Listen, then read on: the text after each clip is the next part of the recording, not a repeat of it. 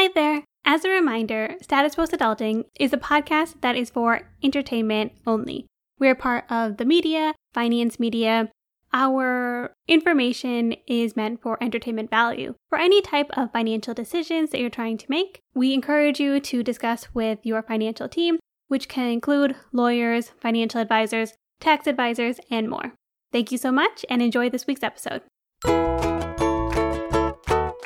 Your hosts are here, Sammy and Michelle. By the end of this podcast, you'll know them well. Adulting, navigating the journey of life. Careers to relationships, pain and strife. Put down the rule book, rethink the status quo.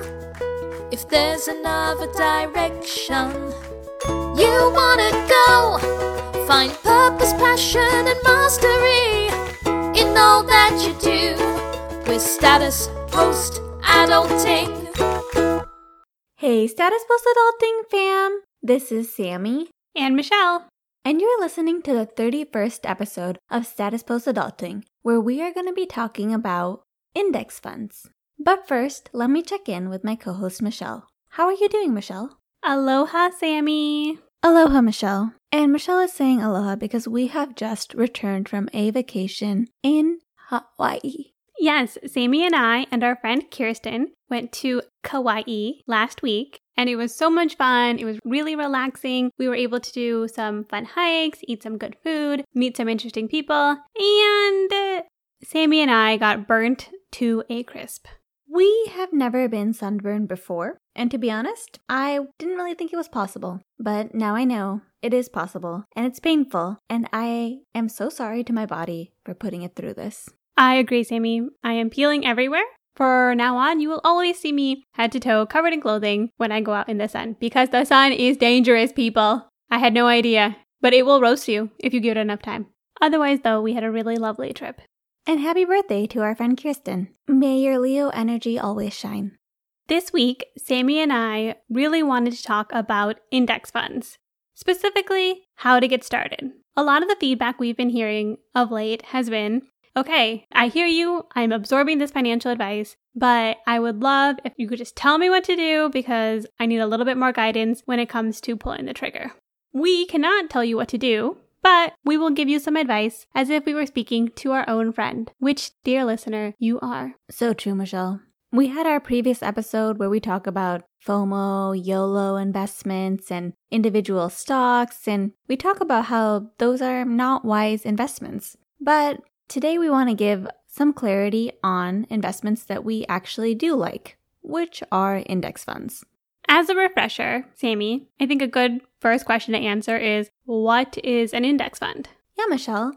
I like to think of an index fund as a fund that includes multiple different companies within one fund. Generally, index funds are not actively managed, meaning they do not have someone regularly switching around the stocks. And because of that, they tend to have low fees and low expense ratios. Exactly, Sammy. And we can contrast that against a couple of things. One, an individual stock, which is if you choose to purchase stock in Amazon, for example, or a actively managed fund. Exactly, Michelle. Actively managed funds are funds where there are people whose job it is to go through the funds and sell different stocks, buy new stocks on a regular basis based on what they think will perform well. Because of that, actively managed funds oftentimes have higher fees and higher expense ratios. However, overall, the data shows that these actively managed funds do not tend to outperform regular index funds. Well said, Sammy. And if you want more of an in-depth look, definitely refer back to one of our first few episodes, Personal Finance Basics. Index funds started with John, or Jack Bogle, the investor and founder of Vanguard Group. And he is the first person to take all of the companies in the S&P 500 in the United States, the top 500 companies, and put them in one fund. And he introduced the Vanguard 500 fund and marketed that as an index fund for retail investors like you and me. Absolutely, Michelle. Vanguard was a brokerage fund that was created by John Bogle with the intention of providing people with low-cost, low-fee funds that cover a large portion of the market. Their goal was to simplify investing so that people can invest without having to pay tons of fees. Absolutely, Sammy. And as we've highlighted in other episodes, what we've seen over the past few decades is that these index funds tend to outperform even actively managed accounts. Without a doubt, Michelle. And after Vanguard was created, a lot of other companies joined in to start trying to make their own version of low-cost index funds, even if maybe that was not their original purpose when their companies were made. And Sammy, I think that's why there's so much confusion today and why we hear from so many people that say, hey, how do I get started? Because it would be really, really easy if there was one good fund that we could tell you to invest in. And there are certain groups that will hang their hat on a specific fund, but really there are so many different ones at this point, and we want to be able to give you the tools to evaluate the different options, but also make the best decision. I recently heard someone say that the best sunscreen is the sunscreen that you use, and I think when it comes to index funds, the best index fund is the one that you feel comfortable with and the one that you will actually invest in. It's better to start to make an investment than to be so paralyzed by the different choices out there. Exactly, Michelle. The truth is, a lot of these funds, when you look at them, perform very similarly, so it's much more important to make a choice and start investing. So let's say you're ready to start investing. You're ready to have some index fun. Exactly. You might wonder, where do I even start? You start with a brokerage account. Brokerage accounts are accounts where you can keep your money and then use that money to buy index funds, stocks, bonds, all of the above. Some important things to look for when you're looking at brokerage accounts is to make sure that the brokerage account does not have account minimums. You don't want to be paying fees if you don't have a certain amount in the account. And also that there are no trading fees. Both of those are really good points, Sammy. In the past few years, we've seen a race to the bottom in terms of trading fees. And so a lot of the popular brokerage accounts are no longer charging for things like trades. Exactly, Michelle. And just because it can be a bit confusing, to be clear, no trading fees does not mean that you may not encounter any fees along the investing process. Different accounts can have fees. Different types of funds might have minimums in order to buy into that type of fund. But this is just saying that the brokerage account itself is not going to charge you when you're purchasing whatever index fund, stock, bond, etc. Some examples of popular brokerage accounts include Vanguard, Fidelity, and Charles Schwab. I actually have one of each.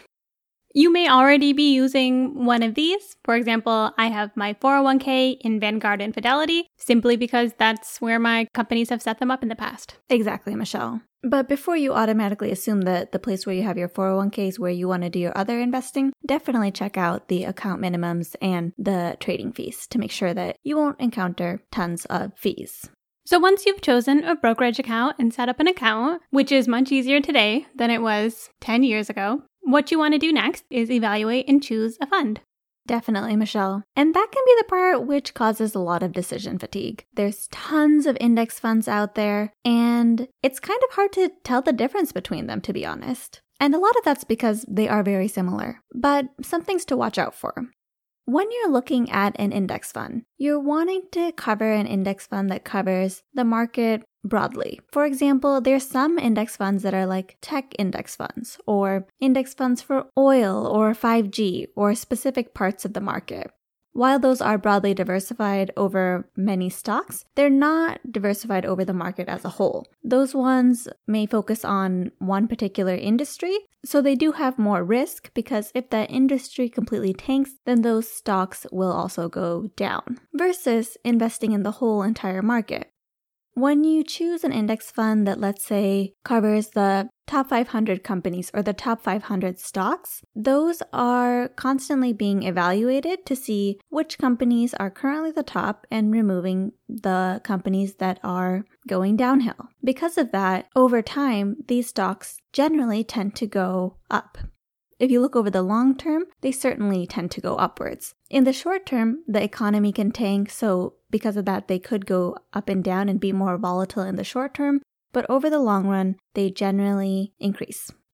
Exactly, Sammy. When people talk about index funds or investing in the market being less risky, they're typically talking about index funds that cover the top chunk of the market. And part of the reason it's quote unquote less risky is because it's self-correcting. As companies move in and out of the, say, S&P 500, the index fund will reflect that as well. And so, yes, the whole market can crash, but it's not as though if one specific company or one specific industry crashes, it's not going to necessarily take down the whole fund. That's a great point, Michelle. And when you look across the different brokerage accounts, you may often find that each one has their own broad-based index fund.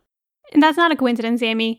As low expense index funds have become more popular, everybody's trying to get their hand in the pot because they know that more and more people want to invest more money into these index funds. And so Vanguard may have been one of the first, but Fidelity saw it was getting popular, Schwab saw it was going to get popular. Everybody's trying to get in on that game. Exactly, Michelle. And what I like to do is find out what companies make up that index fund. And that's pretty easy to do. If you Google it, you can often go to websites like Morningstar, where they will list the companies that make up that index fund. You can see the companies that are listed, and you can see how those companies are weighted within the index fund. Sometimes different index funds might weight some of the top companies more or less than other index funds. It just gives you an idea of what the actual difference is between the funds. From there, I often like to use Google to actually compare the index fund and the performance. And oftentimes when I compare the performance over longer periods, like 6 months, 1 year or more, they are oftentimes very similar. This is also really helpful if your workplace has a brokerage account that you're automatically investing into through your 401k, and you want to invest in a index fund through your work, but you don't know what actually makes up the funds in their index funds. You can just look them up and see what companies make up the index funds for the brokerage account that is part of your workplace. Sammy, that's a really good point, because when you do compare a lot of these similar index funds, what you'll see is maybe a difference in how long they've existed. But obviously, if they're all covering the same part of the market, they're going to perform pretty similarly. And I want to highlight that because, again, part of the issue with investing for me at the beginning was the decision fatigue. There were all of these index funds, there were all of these different options, and it's really easy to get really, really into the weeds and never make a decision. Definitely okay to get into the weeds if that's what you like, but also know that once you've chosen this path, there's not going to be too much difference between each one, at least not that we've seen up until this point. That's right, Michelle. And another important thing to look at is the fees, specifically the expense ratio. This you can find online pretty easily. Usually it'll be on the brokerage company website. It'll say what the expense ratio is. Or if not, you can find it on other websites like Morningstar, or even when you Google it, I think the Google index fund information still includes the expense ratios. And expense ratios are really important. They are the fees. That's literally it. It's a fancy term, Sammy, for the percent of fee you're going to pay once you sell that fund. Exactly, Michelle. When you're putting in small amounts of money and you're looking at the fees, you might think a 1% fee doesn't sound that large. But once your money starts growing and you continue investing more money into the fund, those fees can really add up. And like we mentioned before, a lot of times funds that have higher fees don't necessarily outperform funds with lower fees. That's the appeal of funds with lower fees. When I think of expense ratios, I think of expense ratios less than 0.1 to be fairly low. There are some stocks like Fidelity's 0 expense ratio, 0 fee fund that has literally no fees. It's true, Sammy. There's also a race to the bottom when it comes to expense ratio. Again, companies know that they can attract people into their brokerage firm by these low expense fees. And a lot of times the hope is that you'll start to do more of your money management within those accounts. At the time of this podcast, Fidelity literally has 0% fees for some of their index funds. Who knows, maybe next year they'll be paying people to start index funds. We can't say, but it's always good to compare because that information can change over time. Yes, Michelle. And that brings up a good point. They have some funds with 0 fees. that doesn't mean all their funds are zero fees. So you do have to look at each individual index fund to know what the fee is. I know when I started investing into my 401k at work, I wasn't really paying attention to the fees. And they recommended I invest into a target date fund, which includes both stocks and bonds, and automatically adjusts the stocks and bonds based on your age to match what they think would be a normal risk tolerance for different age groups. More stocks when you're younger, more bonds when you're older. All these target date funds are based off a projected retirement year. So some are like the 2050 target date fund, 2060 target date fund, etc. Seems very rational. However, the target date funds that were at my workplace had high expense ratios. I believe some were like 1.2, 1.3%. And once I learned about index funds and expense ratios, I took my money out of those funds because I knew I would lose a lot of money when I sold those funds, especially since I started investing so early. There are other companies like Vanguard who has target date funds that do not have high expense ratios, so don't assume that just because it's a target date fund, it has a high expense ratio. But in general, funds that require any kind of management will have higher expense ratios than funds that require less managing. Once you decide where you want to put your money, the final step is move your money into your brokerage account, move your money into the fund. Not always a 1, 2, 3 click process, unfortunately, but a lot of times you can do that within a couple of days and you're ready to get going.